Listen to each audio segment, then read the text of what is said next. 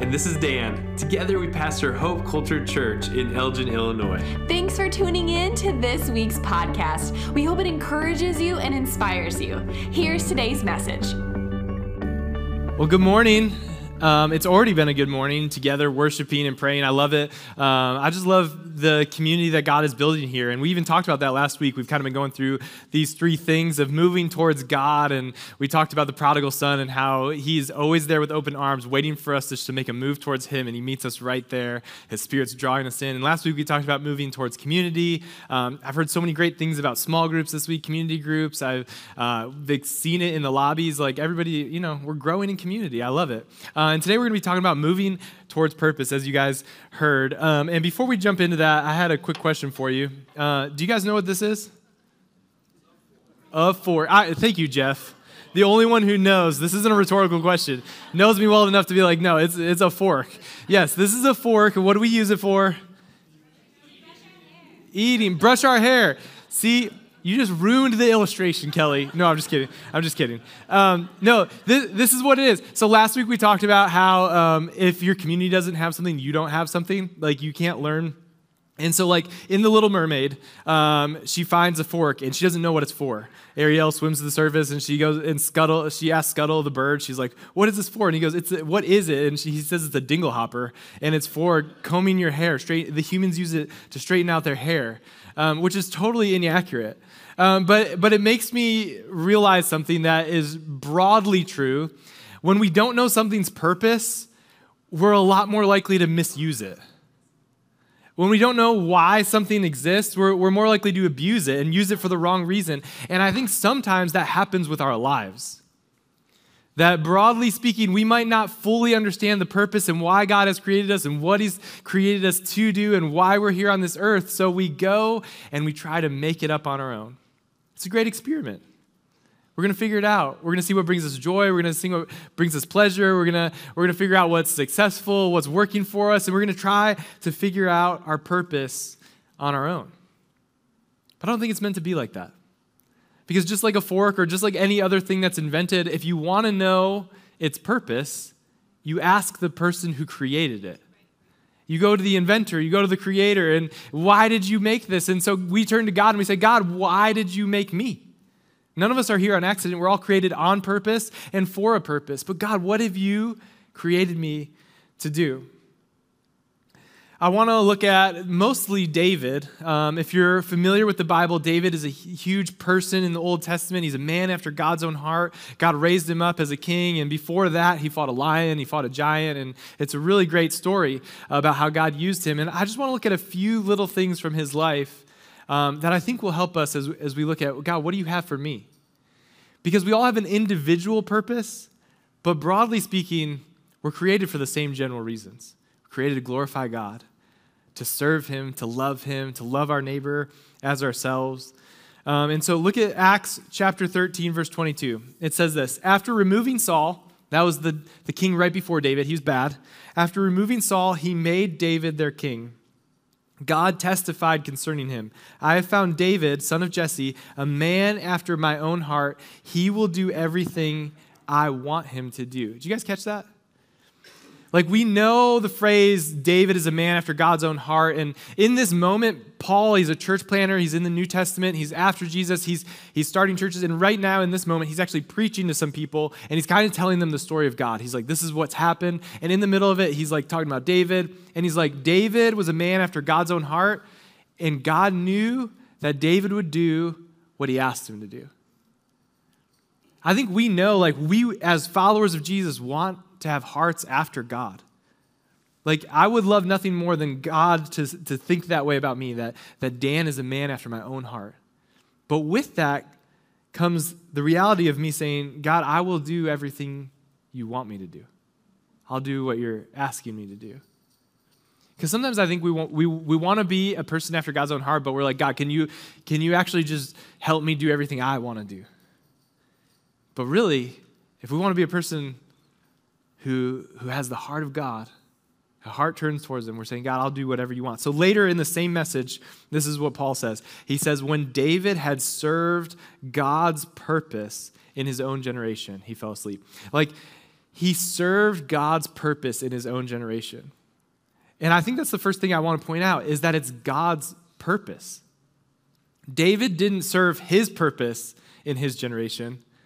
He served God's purpose in his generation.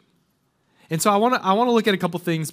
I have 3 main points, but before that, I have 4 other things. You know, if you've been around for a while, like I don't do 3 points typically. I do like 3 and 4 or 7 or like whatever. It's just, it is what it is. And so God has a few things that he's done for us and he wants to do in us. It's God has placed you. He has put you where you are right now. He's determined when and where you would exist. In Acts chapter 17, it says, "From one man he made all the nations that they should inhabit the whole earth, and he marked out their appointed times in history and the boundaries of their land."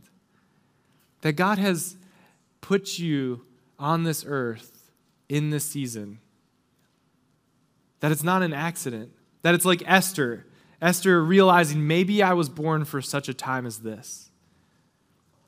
You were not supposed to be earlier or supposed to be later. This is the appointed time and place that God has for you. God also has plans specifically for you. Ephesians 2:10 says, "We're God's handiwork, created in Christ Jesus to do good works, which he prepared in advance for you to do." That God's put you here, in this place, in this season, for a specific purpose. He's made you unique. He's made you unique. You're wired different than the people around you. It says, "I praise you because I am fearfully and wonderfully made. Your works are wonderful. I know that full well." Psalm 139. And the last thing for this little intro message, the message before the message, is that God has gifted you. He's given you unique gifts. It's different than the people around you. There are different kinds of gifts, but the same Spirit distributes them. That God, his Spirit, gifts you in a unique way. And there's different kinds and there's different combinations and it looks different in different personalities. And, you know, if you're uniquely and wonderfully made and you're wired specifically, you also have a unique backstory that the family he's put you in, and whether that was a healthy family or an unhealthy family, all of that has shaped you and made you who you are today. And he's gifted you to make a difference. It says there are different kinds of service, but the same Lord. There are different kinds of working, but in all of them and in everyone, it is the same God at work. Do you see how repetitive that is? Like 3 verses in a row. He's like, everybody has different gifts, but it's the same Spirit. Everybody serves differently, but it's the same God. Like, it's the same thing over and over. He wants you to get, like, we're all going to do it differently, but we're all gifted by the same God. And then in verse 7, it says, each one of the manifestations of the Spirit is given for the common good. Your gifts are not for you. They're for the people around you. They're for the people around you. We talked about this last week when we talked about community, is that you can't love God perfectly on your own. Like, you need people around you. You can't live out the one another's. You can't carry one another's burden, serve one another, build one another up. You can't do any of those things by yourself. And the same way, God has gifted you to do those things. He's uniquely wired you. He's put gifts inside of you, passions inside of you for the common good, for the good of those around you. And so I want you to understand that as much as it's all different, it's still the same idea. My gifts are different than your gifts. What I'm called to might be different than what you're called to. But under the big umbrella, it's all from God and it's all for God. It's all to bless and serve the people around us. And so when we keep that in mind, that it's the common good, I think that sets us up for my main message now. That's the first message. It's over. We wrapped it up. Now it's time for the main one. You're unique, but we're all in this together. We're all called to serve. So I want to talk about a few principles of purpose. And I think purpose is so important. Mark Twain said, "The 2 most important days in your life are the day you were born and the day you find out why." You know, and that's Mark Twain. He's not like a theologian or anything. But I think there's some value to that, is that like understanding why you're created matters. Just like understanding the purpose of a fork changes how you use a fork. If you understand, God, this is why and how you created me, it changes how you live. And so the first one is, I already mentioned it, is that it's God's purpose. That your purpose is not your own. That it's actually something God has for you. That if you want to live in your individual purpose, it's actually part of God's bigger purpose. And seeing yourself as part of that bigger story changes it. It's less about me and what I want to achieve and what I want to do. And I see that, God, you're up to something. What have you called me to do as part of that? How am I partnering with you to see your name lifted up, to see your glory go on? And that's what David was doing. Psalm 57, verse 2 says, I cry out to God Most High, to God who will fill his purpose in me. David's the one who wrote this psalm. You know, if you go back and look at the actual narrative of David's life in the Old Testament that give these things context when we look at Psalms or Acts, you'll see that David was anointed king long before he actually became king. What that means is Samuel the prophet came and poured oil on his head and said, you're going to be the next king. But there was a long gap before that actually happened, before he stepped into God's purpose for him. And in the middle of that gap, the current king, Saul, wanted to kill him.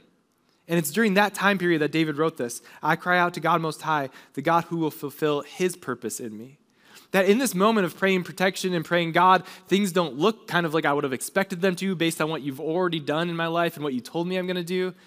I still know that you're going to fulfill your purpose through me. Because if you said it, you're going to do it. You're going to continue to work. David wasn't trying to find his purpose. He wasn't trying to craft together a statement or any of those things. And I'm not against that. I think that's great. Have values, have all of those things. But he was just trying to live out what God had asked him to do.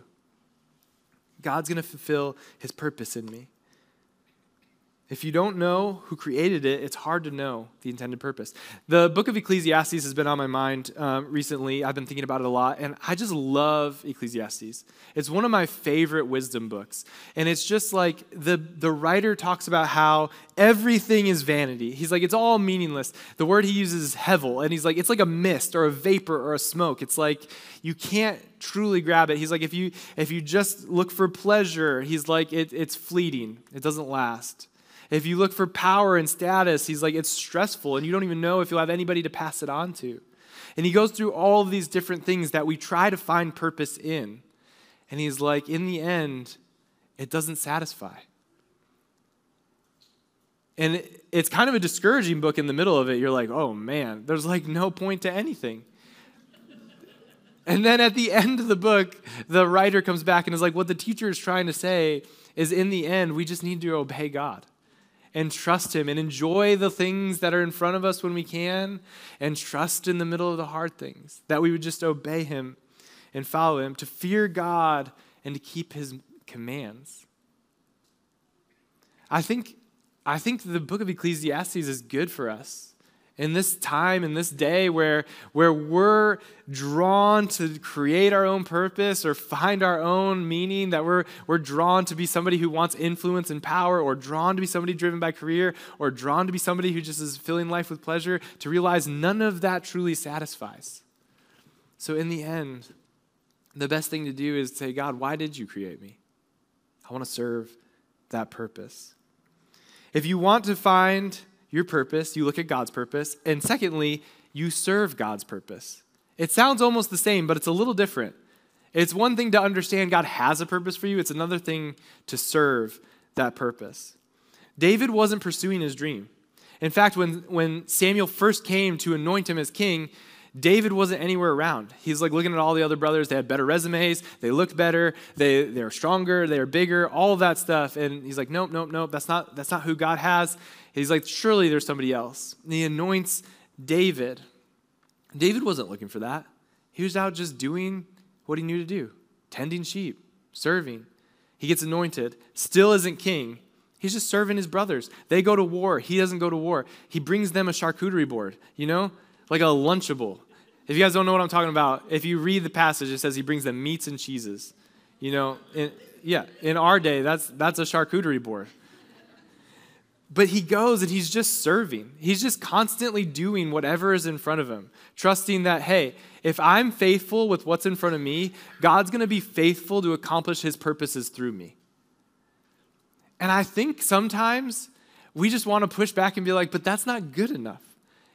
But that's all anybody who makes a significant impact in the Bible does. That's all they ever do is say, God, here are my gifts. I'm going to be faithful with what you want me to do, and I'm going to trust that you'll faithfully fulfill your purpose through me. I'm just going to serve. I'm going to do what you want me to do.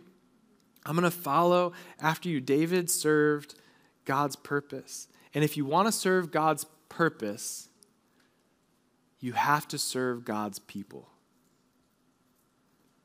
Because this is the same as the idea of community that we talked about last week, is that, like, if it was just about loving God, when you made that decision to follow Jesus and you gave your life to him and his spirit did a work inside of you, you, like, practically speaking, like, might as well just, like, laser beam up to heaven. Like, you know, you'd be done if it's just you and God only, but it's not. God wants you to work out your salvation, is the language of the New Testament. That he wants you to show the change that's happening in your life by changing the way you love others. That you love God with all your heart, soul, mind, and strength, and then you love your neighbor as yourself. That when you want to serve God, you serve the people around you. You lay down your life for them. In Psalm 78, it says, he chose his servant David, calling him from the sheep pens, trusting that God will see you faithfully serving. And he'll call you to do what he's asking you to do. He took him from there and made him shepherd his people. Hebrews 6:10 says, for God is not unjust. He will not forget how hard you've worked for him and how have you shown your love to him by caring for other believers as you still do. Let that sink in just for a minute. God's not unjust. He's fair. He's a God of justice, and he's not going to forget what you've done. And it says he's not going to forget how you've shown your love to him, but how do you show your love for him? By caring for other believers. That we love God by loving other people. We serve God by serving other people. I think it's hard to claim, like, I love God so much, and then you don't like anybody. You know? If you're like, I love Jesus so much, but all I see is you don't like people and you don't do anything to serve people, it's like, I don't know, there's a disconnect there. Because it says, you'll know you're my disciples by your love. That something changes inside of you as you follow God. And you say, God, I want to serve others because if I understand what your scripture teaches, that when I serve the least of these, it's like serving you, it changes everything. That when I offer a cup of cold water, when I visit somebody who needs to be visited, that's like me doing it to you, Jesus. I don't need to thank you anymore. I'm not doing it for approval. I'm not doing it so people like me. I'm doing it for the Lord. And that's not to say, like, don't thank people. Like, thank people, you know? That's nice. People want to be thanked, but we're not doing it for those reasons. We're doing it to serve God, that we love God by loving others. We serve God by serving others. I don't know, I've heard this conversation a lot of times for a lot of different sports, but, you know, it's like, who is the greatest of all time? And for me, I like think of basketball first because, you know, I have my argument ready to go, who I think is the greatest of all time. But I'm curious, like, who would come to your mind as the greatest basketball player of all time? I hate basketball, that's fine. We'll be back to the scripture in like 35 seconds. But, you know, maybe you're like Bill Russell, and you're like, Bill Russell, that's a hot take. Or you're like Kareem. I feel like most people, though, like, it boils down to, like, well, are you a LeBron or are you Jordan? Like, you know, Kobe. Yeah, no, Kobe's definitely in the running, too.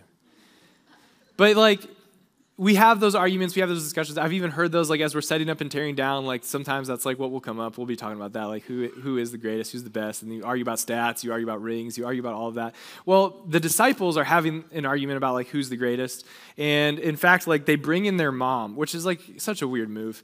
You know, in Mark, they don't, but in Matthew makes sure to note, like, hey, they got their mom involved, and their mom comes, and she's like, can they sit at your right and left hand, my sons, you know, in eternity? And Jesus is like, that's not for me to decide, that's for my Father. But what he says next is really, really important. Look at this in Mark chapter 10. When the 10 heard about this, they became indignant with James and John. Because they're like, guys, you're trying to get the better seat than us? They're mad. Jesus called them together and said, all right, guys, huddle up. You know that those who are regarded as rulers of the Gentiles lord it over them, and their high officials exercise authority over them. Not so with you. He's like, you guys see how the world works, right? Those with power enjoy their power. Those who are in charge, they use it. He's like, but that's not how it's going to be with you. In fact, one translation says, would it be different with you? I love that. And he says, instead, whoever wants to become great among you must become your servant. And whoever wants to be first must be the slave of all. For even the Son of Man, he's referring to himself, did not come to be served, but to serve and to give his life as a ransom for many. Jesus is like, the argument of who's the greatest is a world argument. He's like, in the kingdom of God, it's backwards. It's upside down. He's like, you want to be the greatest, you have to be the least. You want to be first, you need to be last. He's like, if you want to be the greatest, you serve. You serve. We have a pastor friend who's made a big impact in our life, and he has a mission statement for his own life. And he says, the reason he exists is to serve others into greatness. He's like, I just exist to serve others into greatness. And what he means by that is like, I want to serve them into their calling. I want to serve them into their potential. I want to help them be who God has called them to be. And Jesus is like, hey guys, if you're followers of me, his disciples, he's like, this is what I did. This is what I'm doing. I didn't come to be served. I came to serve. I came to give up my life. And he's like, so if you're going to follow after me, this is the call. Live as servants. I think this is something many of us who've been around church for a long time know. We're not like shocked. We're not like, wow, serve? Never heard that before. But I think it's something we quickly forget. I know I do sometimes. That we're quick to do it. We're inspired. The Spirit speaks something to us, and we serve. And then we kind of are just like back to normal. Back to thinking about me. Back to putting me first. Back to, I can give out of the excess, but I don't have a lot, or, whatever it looks like to help somebody around you and love them. And I think it's because our culture around us it's inundated with just like, no, you need to make the right video, or you need to make the right move, or you need this on your resume, or you need to do this by this age, or you need all of these things. And we're very focused on having purpose, but we forget that we were created for a different purpose. We're quick to drift into the Ecclesiastes worldview, where I'm going to pursue power, I'm going to pursue influence, I'm going to pursue career or finances. And those things aren't wrong in of themselves. They're just not the main reason you were created. You're created by God and for God. You're created for his purpose. And his purpose involves serving, laying your life down, following after Jesus, putting others ahead of yourself. I think sometimes we get very action-oriented and we make goals, and I think those are good. I'm all about it. Like, if you're curious, like I'm type A, I have lists, I have goals, I have all those things, but they have to serve the greater purpose of God using me to serve others, to make a difference, to be used by him, that my purpose is part of his bigger purpose. It's not for me. It's not about me. We've seen this modeled in people around us, and I've had people in my life that I really look up to, and what strikes me most when I hear people speak about them, and we were at a funeral recently, and whenever I'm at a funeral of somebody who's really well loved, I think about what mattered most to the people around them. Like, what are the things that they're saying positively? And even at the service we were at yesterday for a family member, what they loved about him was the way he loved other people. They acknowledged the achievements he had, and all of those different things that were mentioned, but they would talk about when he did this for me. He consistently showed up in this person's life, or he was always, and fill in the blank. He just was a person who served. He loved others really well. And that's what people remember. That's what God created us for, is that we should love and serve people so well that they see Jesus. Because I think that's where the transition happens, is like you're willing to serve somebody to an extent because as long as it benefits me a little bit or whatever, but when you serve to the point where it costs you something, it starts to look a lot more like Jesus. That Jesus didn't come to be served, but to serve, to lay his life down. And I think all of us could grow a little bit in that. Whether we're very self-focused and we just need to take that first step, or we do live a life of service, I think there's still room to grow. I think there's room for our next step in saying, God, what would you have me to do in this season? You've created me for such a time as this, that I'm not here on accident. You've uniquely wired and gifted me, in the way I serve somebody and the way they serve somebody might be different, but what do you have for me? What do you want me to do to participate in your bigger story? Maybe it's picking up groceries for your neighbor. Maybe it's mowing somebody's lawn. You know they had a crazy week and you're like, I know they're not going to get to it. I'm just going to go do it for them. Or maybe it's watching somebody's kid or praying for somebody. Maybe it's serving at church. You know, the reason we do what we do is because we know it makes a real difference. Like ultimately, I'm doing it because I feel like God asked me to do it and God asked Abigail to it and like he called us to it. But that's like our purpose in his bigger purpose, is that it's changing lives. Like people have given their life to Jesus. Their eternity is changed. Not just their today, not just their tomorrow, like forever. Just because we said yes and just because we served. Just because I woke up at 4 o'clock this morning to pull the trailer. You know what I'm saying? Like, that's not glamorous. That's not like, and I'm not doing that for anything other than like I hope somebody is ministered to by God's Spirit today. Like, I'm just willing to do whatever it takes for God to use me, for people to see him. And I'm just like, what would change if we all did that a little more? Just like use your creative imagination. That's part of the image of God inside of you. God is creator. He's creative. And he's put that inside of you. Just use your imagination for a minute. How would your circle of influence change if you were just focused a little bit more outward? You loved people a little bit more sacrificially. You showed up for them when they needed it. You gave, you loved. I think our community, like not like the community out there, but like our community, the people in relationship to all of us, I think they would notice. I think the world would look a little different. I think as we model Christ-like service, it draws people to God. I think sometimes, it's one of the biggest barriers to people coming to faith is they think Christians don't look like Jesus. And none of us are perfect, and we're quick to acknowledge that, and we should acknowledge that. But I think we should be growing in it. I think we should look a little more like him. I think the world should say, yeah, maybe some Christians, but my one coworker, they actually do care. They like really, when they ask how I'm doing, like I can tell they actually care. They knew that I had a hard weekend and something happened in my family and they showed up with coffee on Monday. Like, you know what I mean? The little stuff, like just loving the people around you. I think God can do more than we would expect if we just loved a lot of people in little ways.